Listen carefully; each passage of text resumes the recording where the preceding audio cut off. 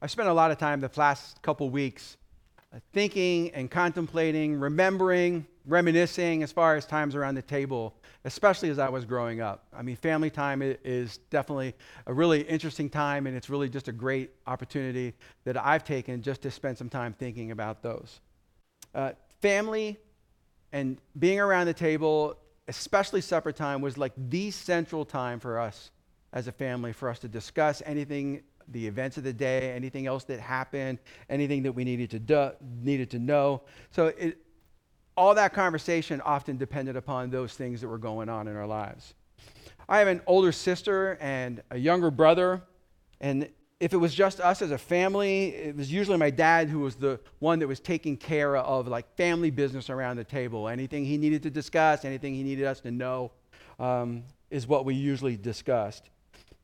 We didn't have much input as children as we sat around the table, unless we were the one the discussion was about, and that was not a good thing.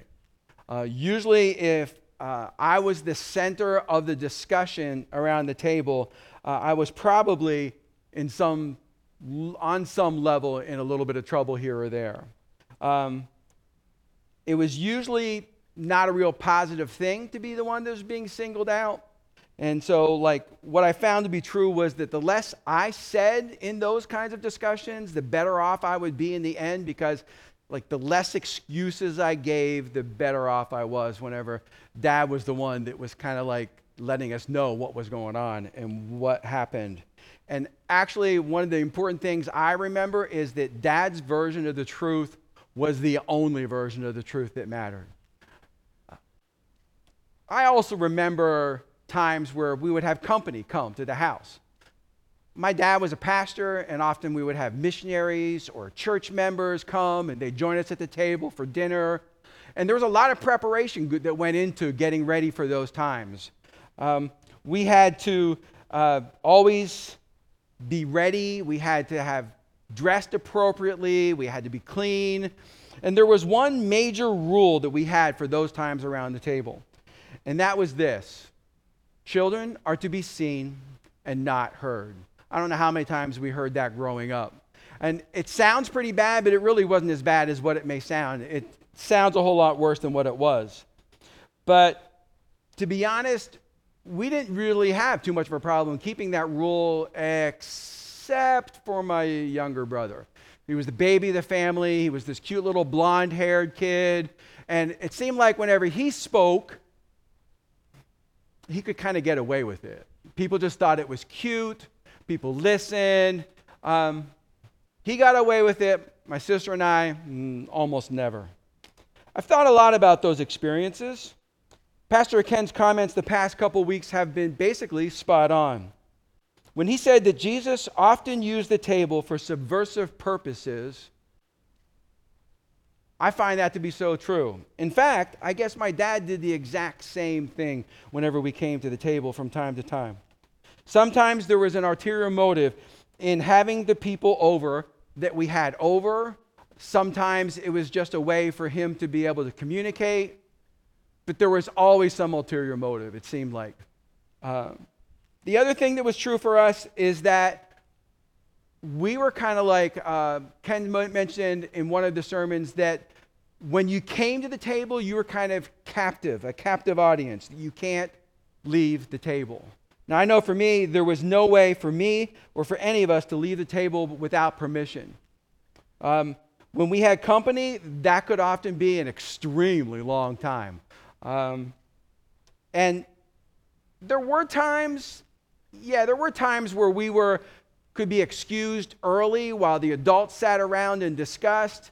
And what was really interesting is that sometimes while the adults were sitting there discussing stuff, we were the ones that were really interested in exactly what was going on, and we wanted to stay, but we were definitely excused. So I just remember just being around the table. And as we come to this whole concept of the table this morning, we come to a slightly different picture of the table than what we've discussed and we've looked at in the last couple weeks. Different people around the table than there was before. We're going to be in Luke 11, but before we get to the table scene, I want us to take a look at what was happening before this table scene, and then we'll get into exactly what Jesus was doing in that. So why don't we just bow in a word of prayer, and why don't we get started this morning looking into God's word. Let's pray.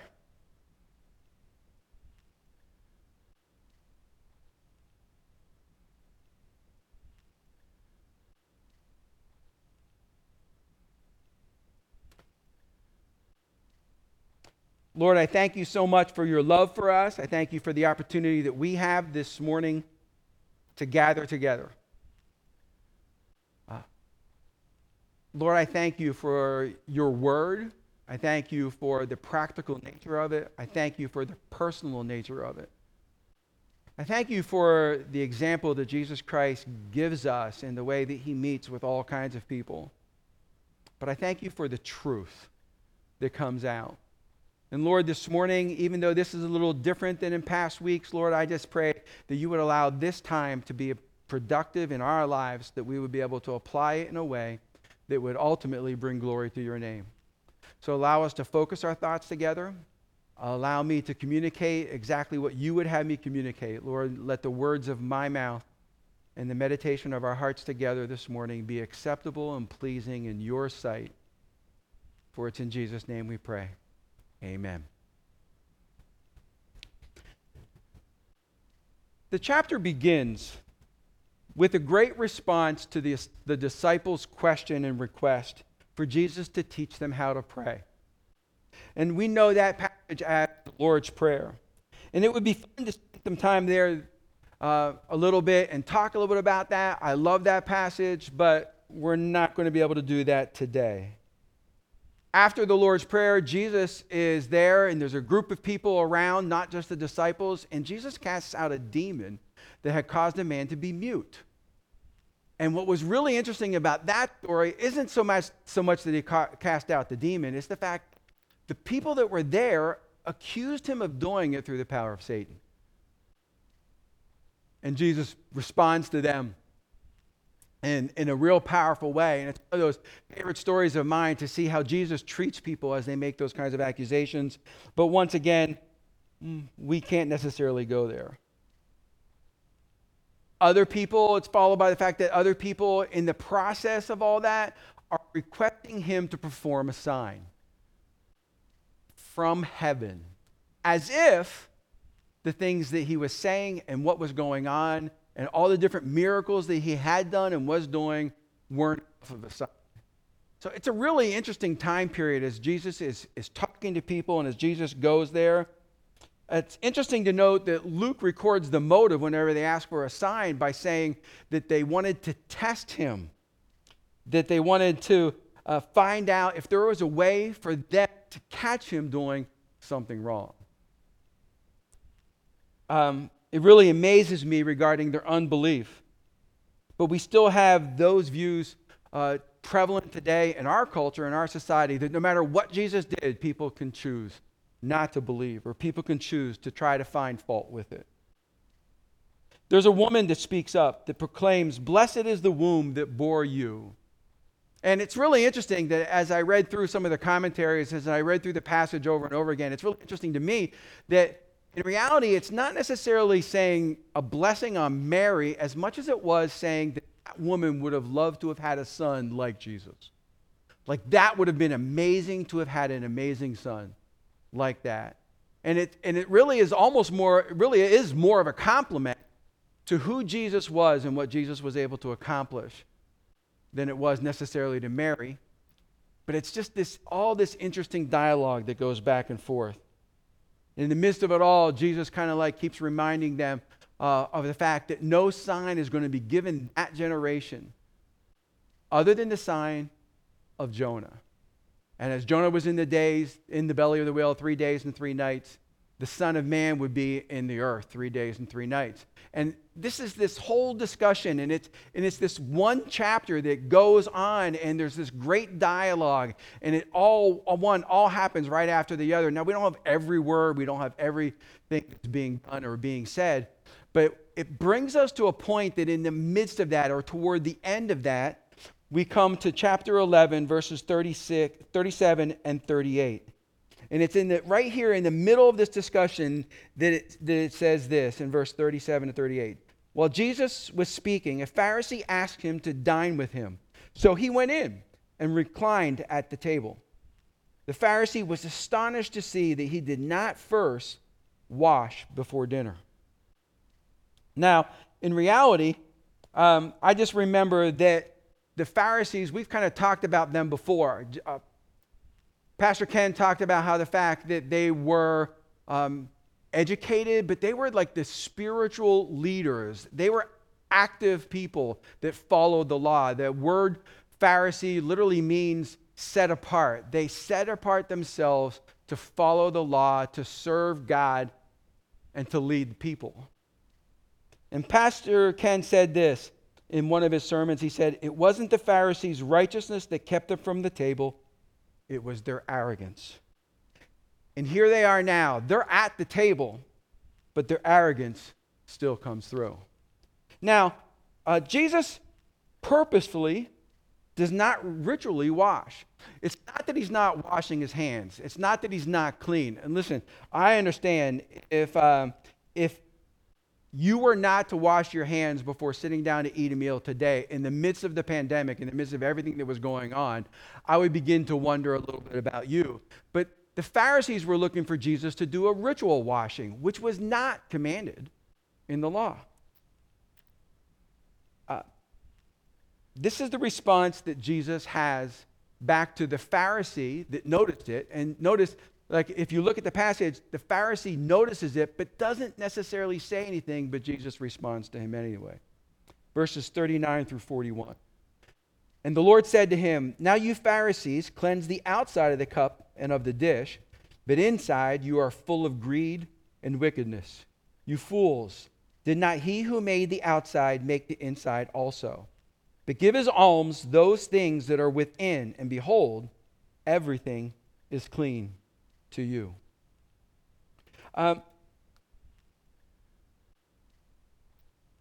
Jesus is basically talking about their attitude as far as cleaning the outside and not necessarily the inside. Now, listen, I remember going back to those days when we had company over to the house.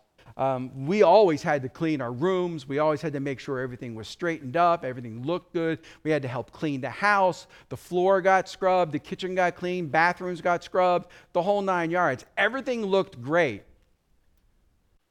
But there was kind of one rule. We really didn't want anybody looking in our closets. I remember my mom shoving stuff in certain closets. Now, not the main ones that their coats might go into or anything else like that, but if there was anything out that we didn't know what to do with or didn't have a specific place, it went in the closet. The same thing I think was true for Amy's mom, but we're not going to go there into details on that one either. Sometimes it wasn't just us kids that kind of threw stuff in the closet. But what Jesus is saying here is that what's really important is that when it comes to us as individuals, when it came to the Pharisees, it was just as important to be clean on the inside. In fact, it was more important to be clean on the inside than on the outside. In fact, he closes up that section by saying, if you get it clean on the inside, guess what? You'll be clean on the outside.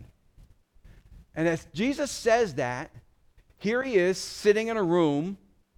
On all sides of him are the Pharisees, and then as we're going to see, lawyers.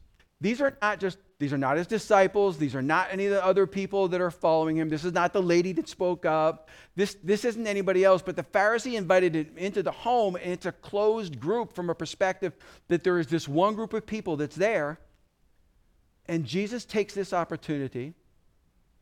Pastor Ken said it. We agree with it. Subversive, in his planning, but Jesus takes this opportunity to address them. And he follows this with three what's called woes, three warnings for the Pharisees. The first is this: you tithe even to the mint leaves. Now, the Old Testament was pretty clear. The law was clear as far as what you had to tithe. And you did not have to tithe to that degree. The mint leaves are extremely small leaves. You didn't have to count every single one and give 10%. But the Pharisees were so legalistic, but so passionate about tithing that they went far beyond what the law said that they had to go. They went to an extreme. Now, I have to say this. I think when it comes to tithing, I think there are probably a lot of churches and a lot of pastors that would kind of want people who extreme tithe in their churches. I mean, we would just say, come on over here. We'll take you in over here. If you're going to tithe to an extreme, by all means, come on in. We'll take good care of you. But it wasn't the tithing that was necessarily evil. It's what they didn't do. When we look at the verse where Jesus says this, he says this, for you tithe mint and rue and every herb and neglect justice and the love of God.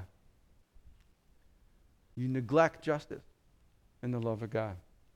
Now, Amy's favorite verses is Micah chapter 6, verse 8. Pretty familiar for some of us. But Micah 6:8 says this, He has shown you, O mortal, what is good. And what does the Lord require of you? To act justly, to love mercy, and to walk humbly with your God. To act justly, love mercy, walk humbly with your God. As Micah is writing this, he's not saying, well, and you need to tithe, and you need to do this, and he's not making this huge list. He's basically saying these three things. What does the Lord require of you? Similarly, in Amos 5, verses 21 through 24, Amos says this, and this is from God speaking. Amos is speaking as a prophet on behalf of God. It says this, I despise your religious festivals. Your assemblies are a stench to me.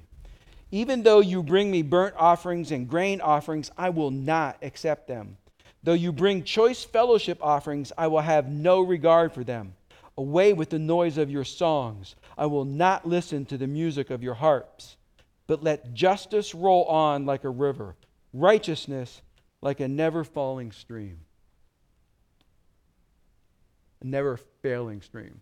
I remember as a youth pastor, we went to a youth convention where the kids went, and one of the new songs that they introduced that had been written for the convention was taken from this passage here in Amos, as far as let justice roll on like a river. Justice is a huge topic in our culture today. It's a huge discussion that we have in our culture, in our world, especially here in the Atlanta area. And there's all different kinds of justice that's being discussed. And we're being challenged to think about what we do and how we treat people, and is it just? Is it the right thing for us to do? And what's interesting is that while justice and the love of God is something that they neglected, it doesn't say not to tithe. You see, it's not an either-or proposition that Jesus is actually making here for the Pharisees. Jesus is basically saying that it's both. It's justice and tithing and obedience to the law. It's the righteousness and the love of God and the obedience to the law. He's not saying you choose one over the other, but whenever you do one and you exclude the other, guess what? Jesus says, no. That's not the way it's supposed to be. Woe to you, Pharisees. These you ought to have done without neglecting the others. Jesus is really clear there in verse 42. You ought to have done these things, not neglecting the tithing and the counting and everything else. The second woe, and we need to kind of like maybe speed up a little bit to get through these. You have an opportunity to read them for yourselves. But the second woe that he reads to the Pharisees is he says this, Woe to you, Pharisees, for you love the best seat in the synagogues and greetings in the marketplace. Guess what? You want to draw attention to yourself and not point the attention at other people. You want people to notice you and not other people. And you know what? Like, I have to stop for a minute, and I have to even ask myself, and I need to ask this of us, regarding the first woe, are we people that do the works of the law, so to speak, that are faithful in our works and our actions, as well as the justice and the love of God? Do we neglect the justice and the love of God like they did, thinking because what we're doing is okay? The second thing here is this: do we point people to Jesus Christ, or do we point people to others, or do we want all the attention to ourselves? It's really easy for us to do that. The third one's really kind of interesting as well. The third woe is he mentions that they are like unmarked graves. Now, why would they mark the graves? In other passages they talk about you're nothing but whitewashed tombs. You kind of look good on the outside, but inside you're dead. That's not necessarily what he's talking about here. He's not talking about the fact that they're dead on the inside, but if they didn't mark the graves on the way to Jerusalem, the people walking there might walk over a grave of somebody or something if it wasn't marked. And if they walked over it, legally, according to the law, they were now unclean. Even if they didn't know it, they were unclean. So especially before the high holy days when people would go to Jerusalem, they would mark the tombs. They would make sure that they did not cause people to be unclean. And what he's saying to the Pharisees is by your actions, you're actually causing people unknowingly to be unclean, because you're like an unmarked grave. The other group of people sitting there are the lawyers, what we would sometimes call them the scribes, or we would call them the teachers of the law. They were kind of like the scholars of their day. They knew the law inside and out. They knew it perfectly. To the lawyers, he says, you create laws that you do not keep or help those who try to keep them. See, they went so far as to not just take the law, but they would add to the law lists. Long list. It's amazing to see, and we could spend way too much time this morning talking about all the ways they added extra laws to the laws that were there. But here's the really interesting thing. They made it almost impossible then to follow the laws. They made it so difficult that people could not follow it, and the people that were trying to follow it, they did nothing to help them follow. You're actually hindering them. The second thing he talks about the consent, your consent for your forefathers, that it was good to murder the prophets of God. He talks about the fact that they built monuments and tombs for the prophets that their forefathers had killed, murdered. And in reality, what he's basically saying is you're kind of honoring the fact that they were murdered, that it was okay for them to be murdered by building these. Your fathers were the ones that did it, and you're kind of like presenting this great structure, this monument, even though it's a monument to a prophet, but it's really honoring the fact that they were killed. And that they take great pride in that. And he goes on to talk a little bit more about that. But the third thing I want us to notice is that he says that you keep people from the key to knowledge. You keep people from the Word of God. Over and over again, especially in the Psalms and in the Proverbs, it talks about the knowledge of God's Word, how God's Word is the beginning of knowledge. And it's the knowledge of God's Word that leads us into wisdom. And he's accusing these people who are experts in the law of actually keeping people from the Word of God. They got so consumed in the finest points of the law and all these little things that they weren't in it. It's like telling people how you need to live your Christian life, but you never give them time, or you never point them in the direction of reading God's Word for themselves.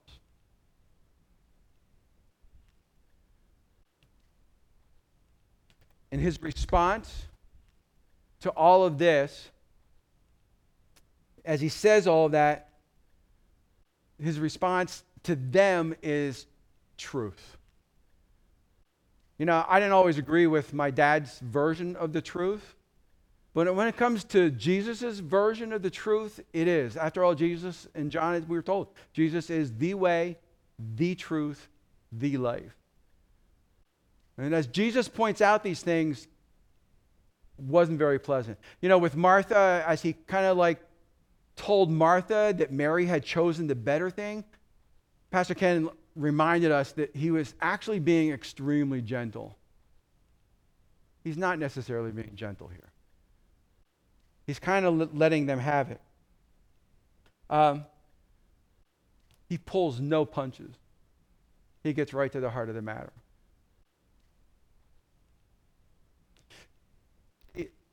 The truth is about this whole passage is, well, it seems like Jesus is angry or is being extremely harsh. While I don't believe he's being gentle, I do believe his frustration, his brokenness of heart is coming through.